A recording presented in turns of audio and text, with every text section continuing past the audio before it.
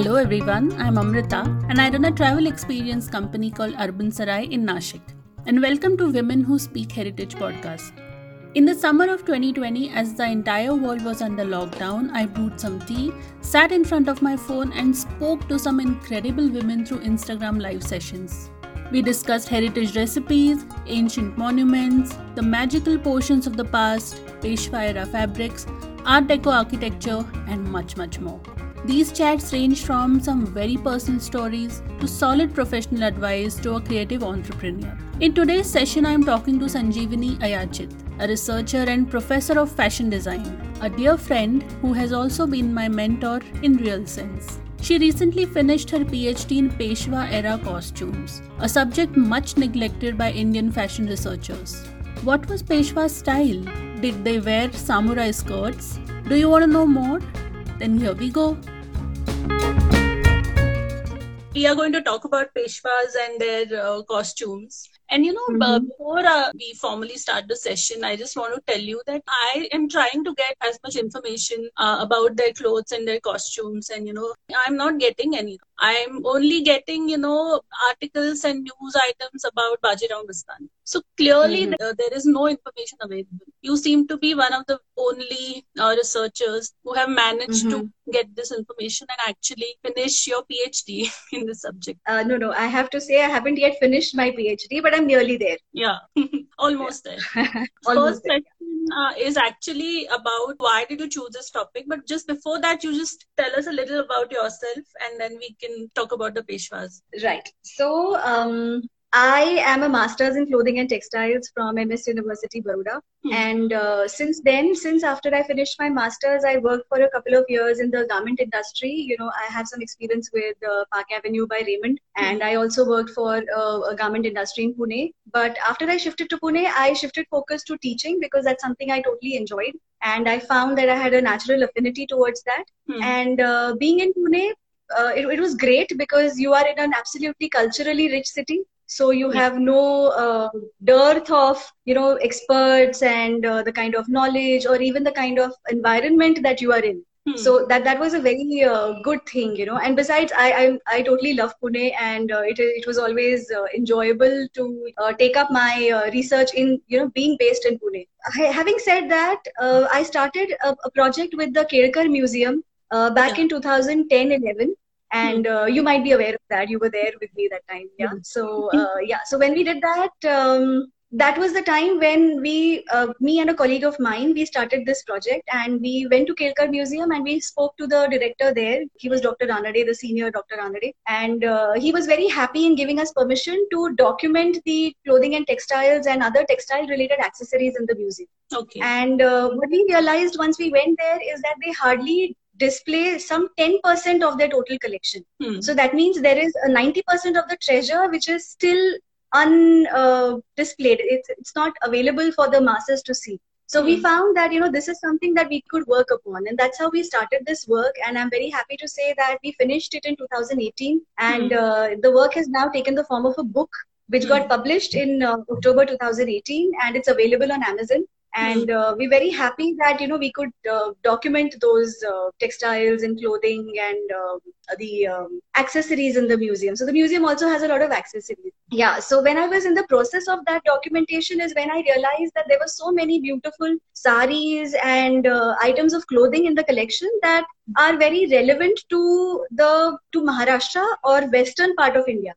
So that was something that got me interested. Okay, this is such a rich treasure that we don't usually get to see outside in other museums. That was a great experience. Based upon that, when I started teaching a course called Indian Costume Construction, Indian Garment Construction is the course I started to teach. So I looked at all the works that everybody had done and that was something that I found that there is a huge gap where it comes to Peshwa or anything to do with Maharashtra. So the Rajputs have been well documented, the Mughals have been documented. But when it came to Peshwas, and Peshwas are such a dynamic dynasty, they documented Indian history for more than a century. And why are they absent on the, in the textbooks, in academic texts? So why are they absent? So that was the gap that I found. And I decided I wanted to address that. So that's how this whole thing started. Okay. Do you know anyone else who has worked on this Peshwa era costumes? No, actually, nobody has worked upon the Peshwa costume or textiles as such. People have worked upon their political history and their military campaigns. But when it comes to their sartorial styles, there really isn't much information. Yeah, so like I said, I tried looking it up, looking up more information in whatever texts that are available right now on Indian costume, but I couldn't find anything. So there is this one very well-known book by Ritu Kumar, which documents the Royal Indian costumes, and it does mention a little bit about the Holkars, the Gaikwads of Baroda, the Shindes, but it does not mention the Peshwas at all. So I felt that this was not right, and this has to be rectified, and that is where I found that gap. That's really very strange. Yeah. Yes. Yes. The main question is, what was their style and what were they wearing? And okay. Yeah, so I think let's come back to that.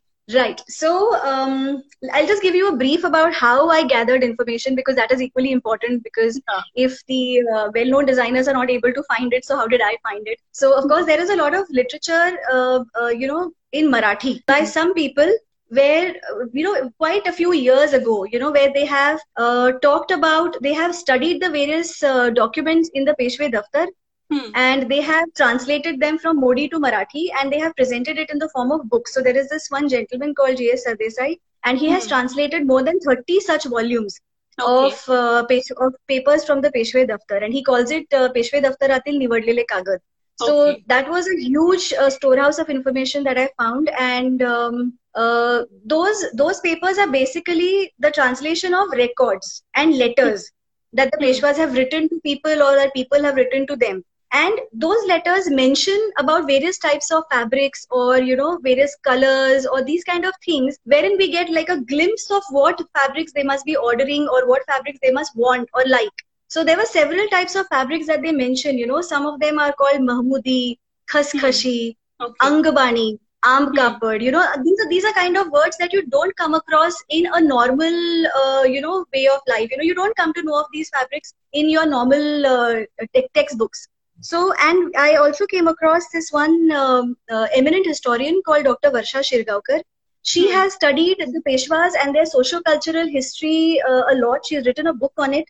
And I was fortunate enough to get in touch with her. And at that time, she was heading the history department at SNDT at Churchgate. And when I met her, I could, she was very helpful. I mean, I'm thankful to say that in my PhD journey, I've only met helpful people, very nice people. They've been very kind to me. So, yeah. Yeah, so that was, so they've been very kind to me. And so Dr. Shirgaonkar also gave me these, these sources of information. She told me, you should go look at this book. You should go meet this person. And she gave me contacts of descendants of the Peshwa contemporaries in Pune. So I went and met them. I met a gentleman called Mr. Ashok Raste. He is a descendant of Sardar Anantrao Raste from the Peshwa era. And they own the Raste Vada in the Rasta Pet, which is named in their name. So I went and met him. He was very, very gracious. He took me to his Vada in Rasta Pet. He introduced me to his family. He allowed me to click pictures of, their albums and things. So he allowed me a lot of this freedom. Then I also met Mr. Ashok Fadnis, who is a descendant of Nana Fadnis, again in Pune. So that was also very cool. He connected me to another historian called Mandar Lavate. So that way, a lot of people helped me, and I got a lot of information from them. I also spoke to Sri Uday Singh Peshwe, who is the direct descendant of the Peshwas. So I met him and his wife at their home and at Prabhat Road. And they were also extremely helpful. They welcomed me twice, thrice to their house. He escorted me to the Peshwe Museum at Parvati. He allowed me to, click pictures of whatever I wanted to, So he was very, very helpful.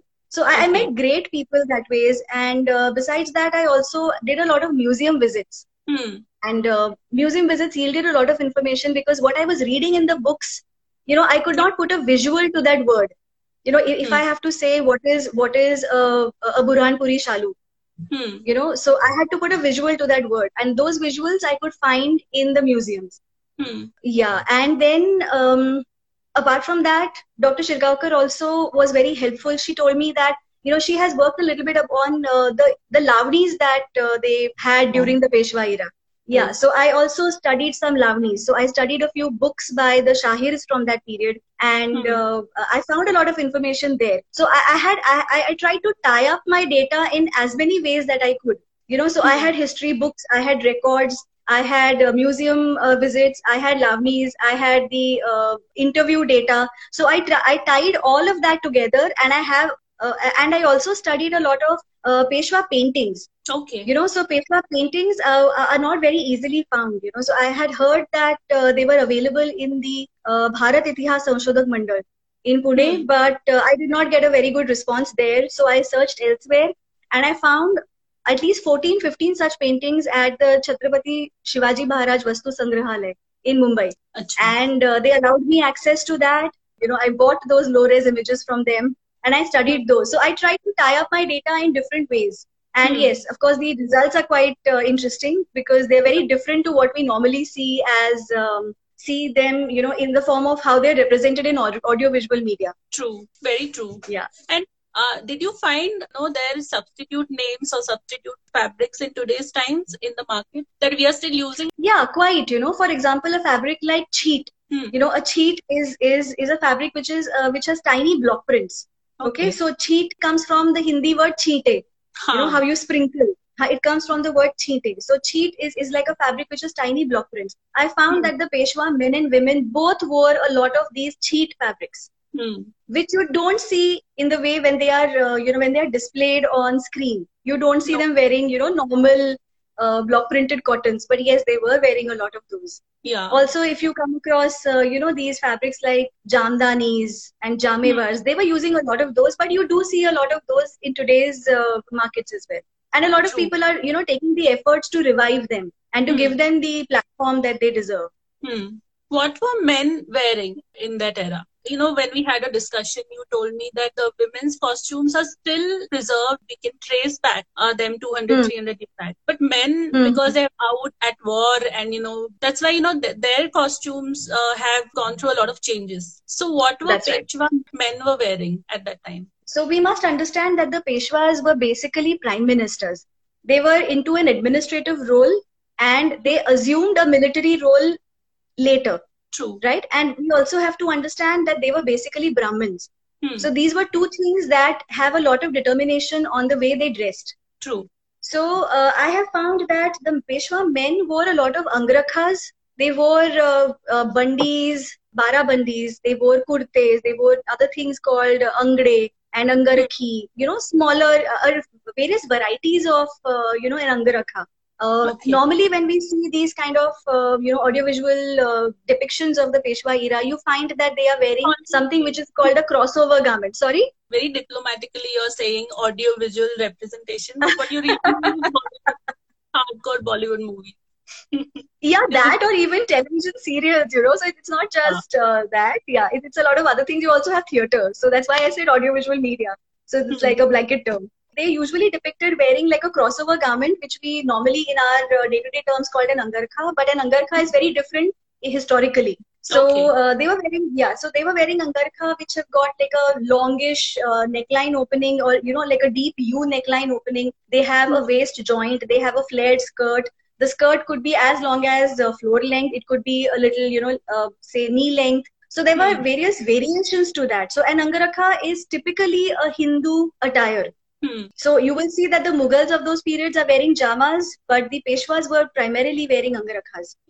At home, they were wearing dhotar, cotton. The main focus was cottons at home, and any kind of ceremonial or decorative things outside. Anything which is made out of zari or brocade is something that they wear to the courts, and something that they wear outside and outside their personal sphere. So in their personal sphere, they were very, very simple. All the paintings of the Peshwas that I studied, practically all of them, they're wearing white garments. I mean, you've seen a lot of Mughal paintings and Rajput paintings, and you don't see too many of them wearing plain white garments. So that's a very characteristic feature that I thought that was, very interesting about the Peshwas. And another thing that they were also wearing is pajamas. So the Peshwas, like I said, they belonged to an administrative role, and then they went into a military role. So Mr. Fadnis, so Nana Fadnis's descendant said this to me very categorically. Okay, when the Peshwa is sitting in his daftar, he can very well wear a dhotar. But when he has to, ride a horse into a battle, he has to wear a more convenient garment, which is a pajama. So that's where the pajama comes in as a matter of convenience, rather than as a matter of, your own culture. True. In the morning only we discussed this samurai skirt that I saw. What is your opinion? Amrita, you're catching me here. Okay, so try as I might, nowhere in my, in the books that I read or when I spoke to people, did I find any mention of the samurai skirt. So like I said, because the Angarakha could have been a floor-length garment, it was also quite ghirdar. So, if you want to call it the samurai skirt, you can call it. So maybe. I could say that, it's like a takeoff from an Angarakha, from a full ghirdar Angarakha. What about the women? What were they wearing? Sanjeevani, not just costume-wise, even the customs and rituals, those involved a lot of different kind of clothes and saris and colors. Can you tell us something about that?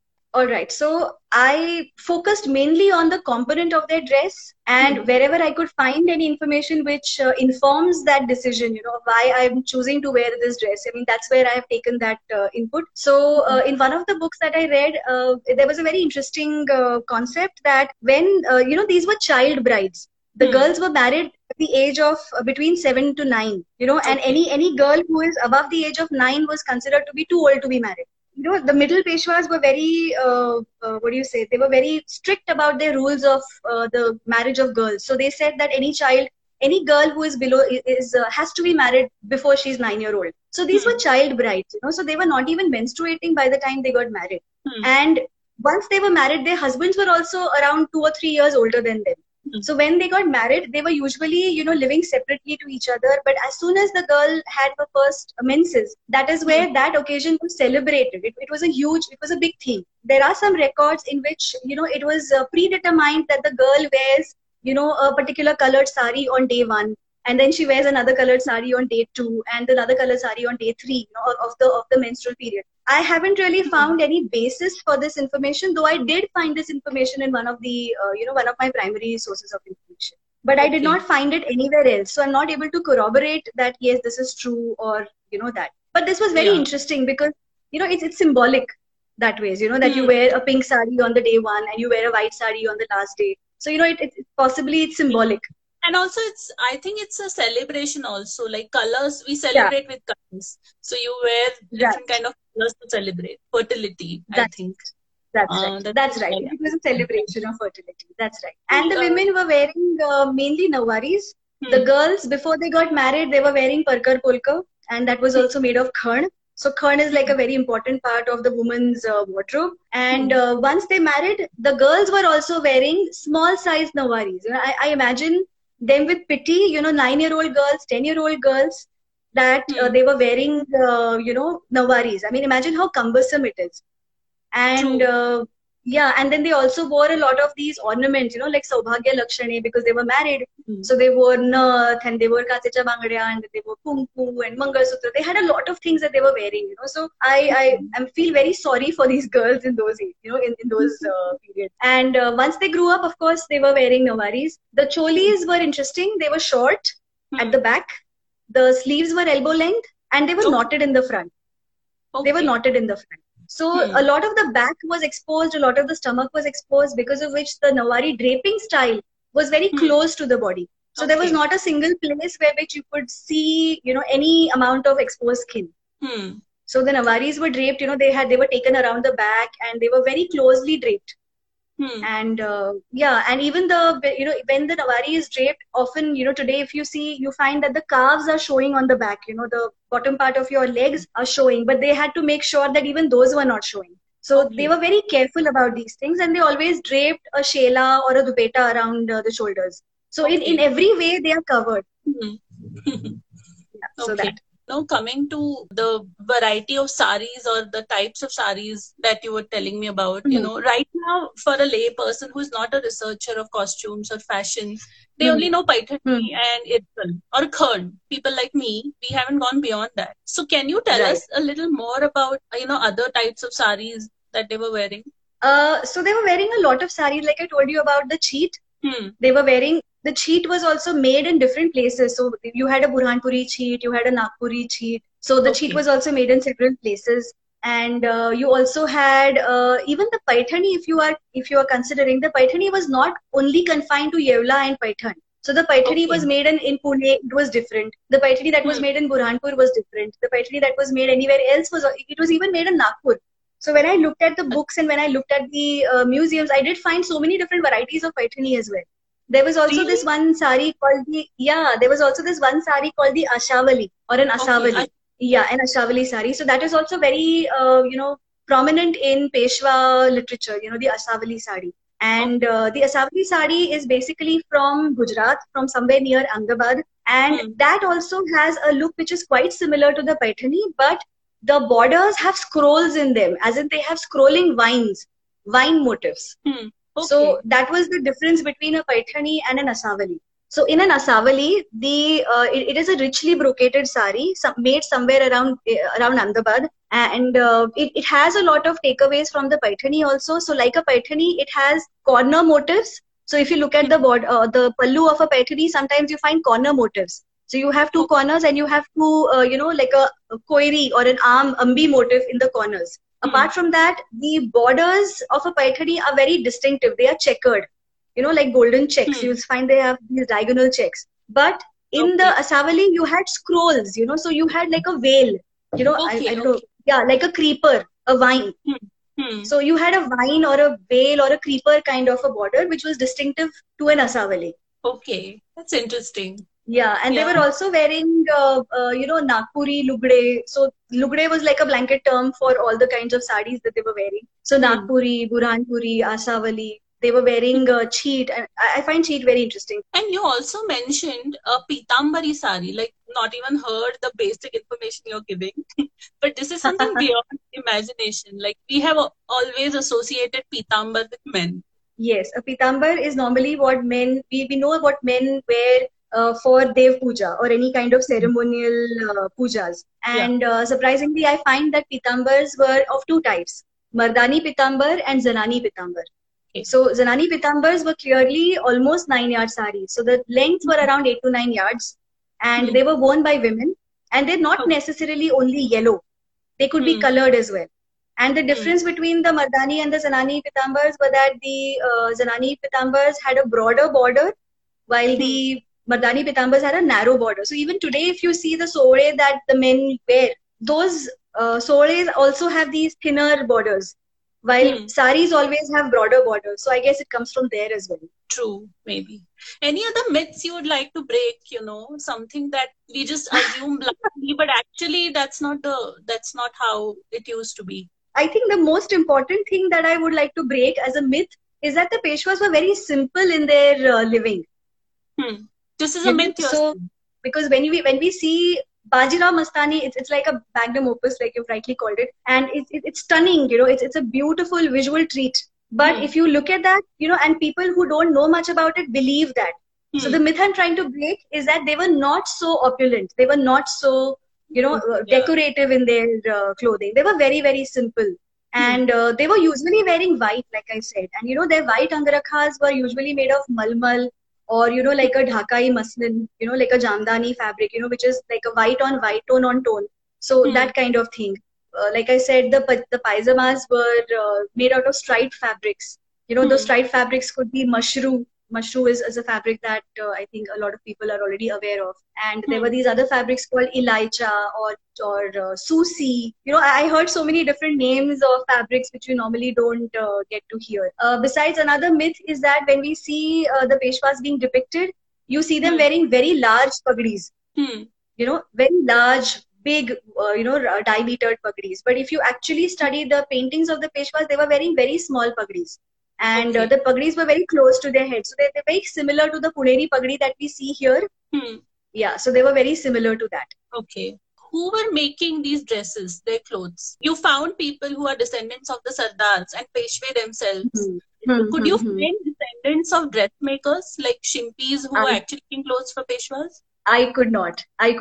There was no way I could, do that. I tried asking those people, but I could not, get it.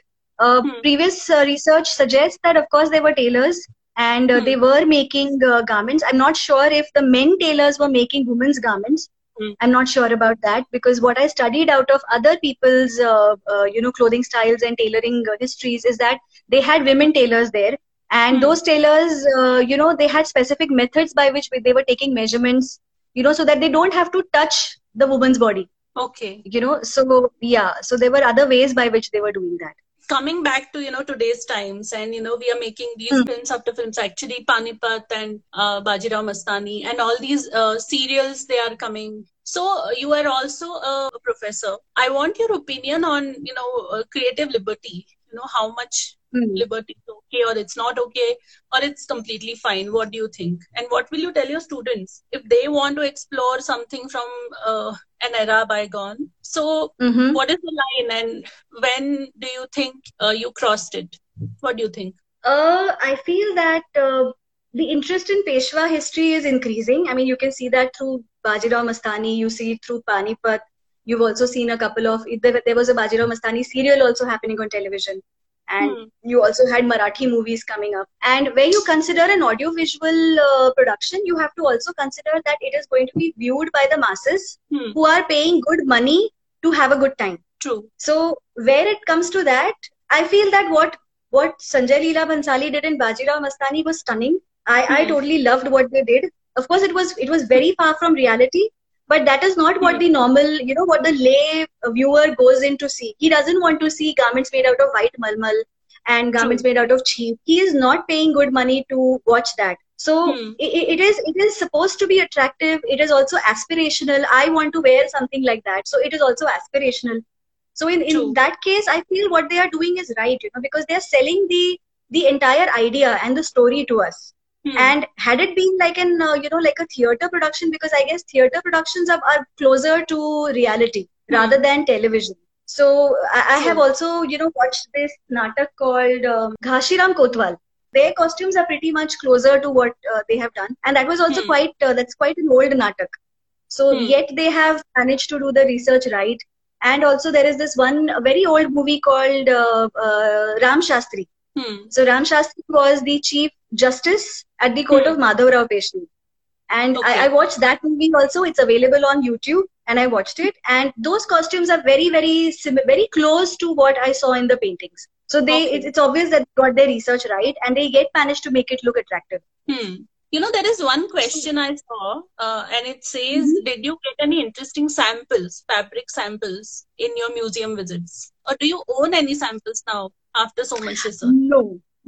I do not own any samples. See, most of these samples are in the museum, museum collections, and they don't even allow you to touch them. Okay. So, did I mention about the Watson album? No. Yeah, so the Watson album was, so there was this gentleman called John Forbes Watson in the year 1866. So this is much after the Peshwai. And he documented a lot of these fabrics that were being produced all over India. And he compiled several volumes of them. So he compiled more than 700 different samples. Okay. And the intention was that he ships all of these samples back to the UK so that they can produce the stuff there and flood our markets with it. So this was like the precursor to the Khadi movement, to the Swadeshi movement, right? So I found one of those albums at a museum in Mumbai.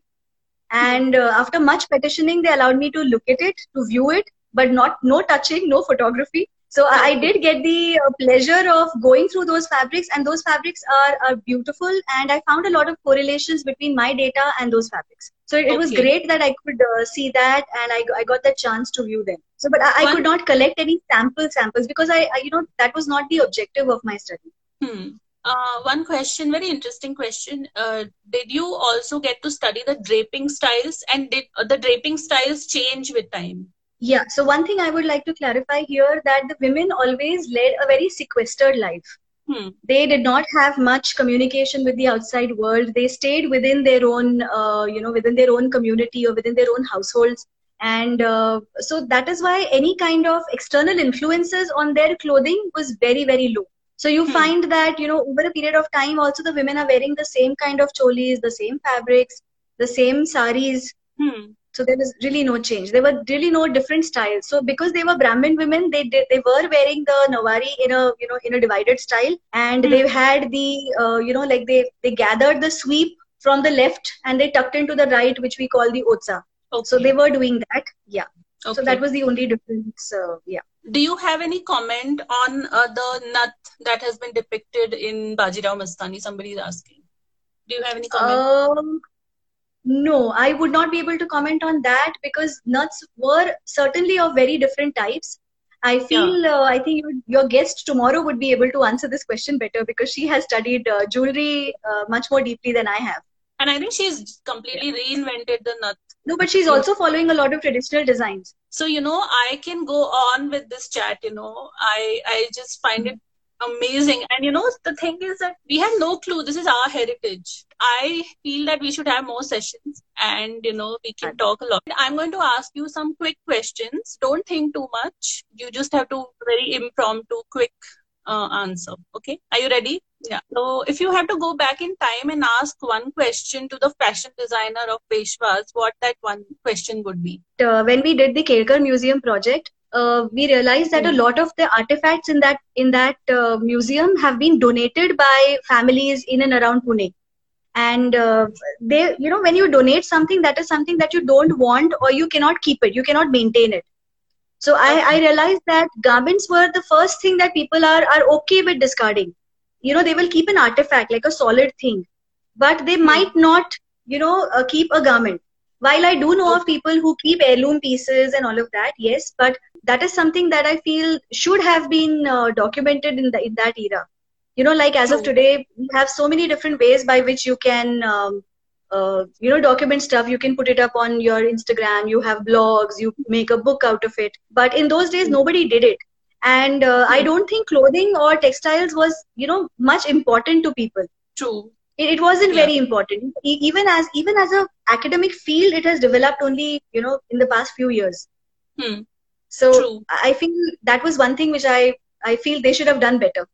They should have had, better records of these stuff. At least if they could have, like how Watson could manage to do it, they could have also done it. Somebody just said that all the our sculptures, temples, paintings are all proof of documents. But can you get a feel of a fabric through that? Is the question. Can you understand what exactly they were wearing? No, you cannot, because what happens with any kind of art, it is the artist's take on what he or she is, depicting. So, I mean, it might not be the true depiction of that thing as well, Okay. It depends a lot upon that artist's personal, choice of how he or she wants to depict it. Yes, of course, sculpture and paintings are a huge source of information on textiles and clothing. Yeah, but that should not have been the only sources. True. What is your favorite fashion trend of that era that you would like to, revive? Favorite fashion trend, I feel, are the Nawari saris. I find them very, very graceful. They are also enjoying a huge surge in popularity right now. They're very, very popular. I think Bajirao Mastani has a lot to do with that also, because I did carry out a short study on the Nawari sari and its popularity as well.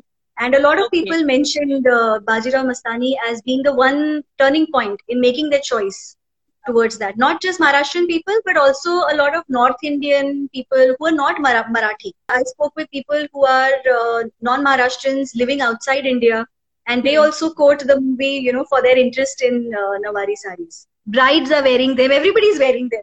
Yeah. Thanks to Sanjay Leela Bhansali. Yes. Yeah. This is a very interesting question for me. If you want to make a film on fashion in those times, who would be your lead character, lead hero or heroine? I feel Milind Soman. Yeah, it'll be Milind Soman. Yes, any day. Any historic personality you would like to have a Instagram chat with, like we are having right now? As in belonging to that period? Yes. Mastani. Okay. That's a great choice. So, one historic character you think you could be very good friends with? I guess Mastani again. I really, really admire that, that character. I really admire that character because it's not easy to live in such a hostile environment. Apart from what they have been depicted as in the movie, when you read about her, there's hardly anything that you read about her. She was so underrated. You have no documents that talk about Mastani truthfully.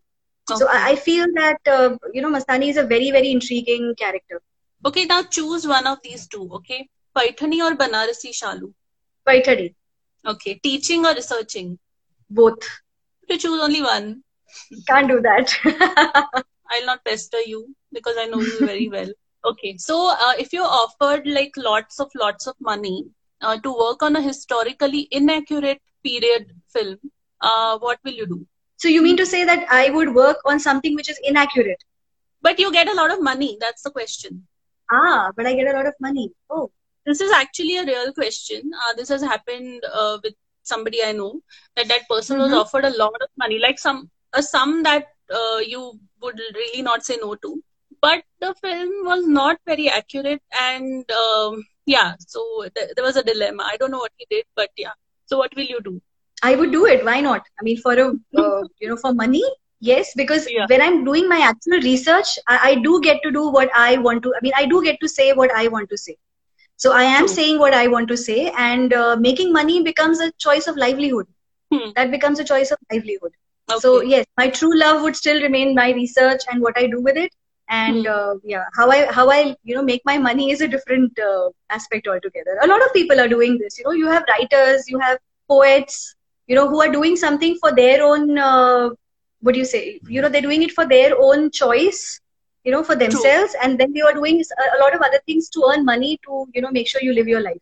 So, yeah, it's very subjective. How will you dress Mastani for a Cannes appearance if she lives in today's times? Yeah.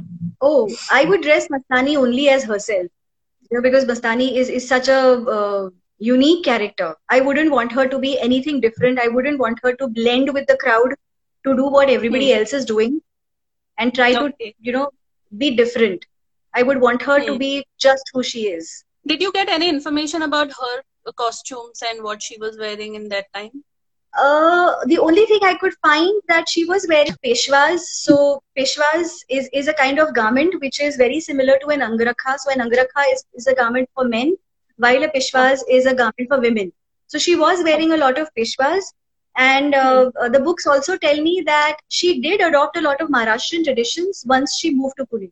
So she is known to have worn a Nawari sari. She's known to have done upas tapas. She is known to have worn a kumku and a Mangal Sutra. So she's known to have done all of these things. Like a good bahu. Like a good, yeah. Last two questions. What will you tolerate? Bajirao wearing samurai skirt or Kashibai wearing a velvet sari? A Bajirao wearing a samurai skirt. What will you not tolerate? People making false claims using your research, or people using your research without due credit? I will not tolerate people using my research without due credit. Okay. And after this chat, a lot of people are going to contact you. And, because it's really fascinating about what you're doing. Thank you so much. Thank you so much. I feel it feels nice that, I could do something, just a little bit to, like a drop in the ocean. It's very satisfying. Only thing is that you have to be able to find a subject that you're passionate about. True. Otherwise, it is superficial. True. So thank you so much for joining this series on heritage. Thank you so much for having me. And I hope to have many more conversations with you on and off Instagram. Sure. Thank you. Thank you so much. It was wonderful having, being a part of this conversation. Yeah. Bye. Bye.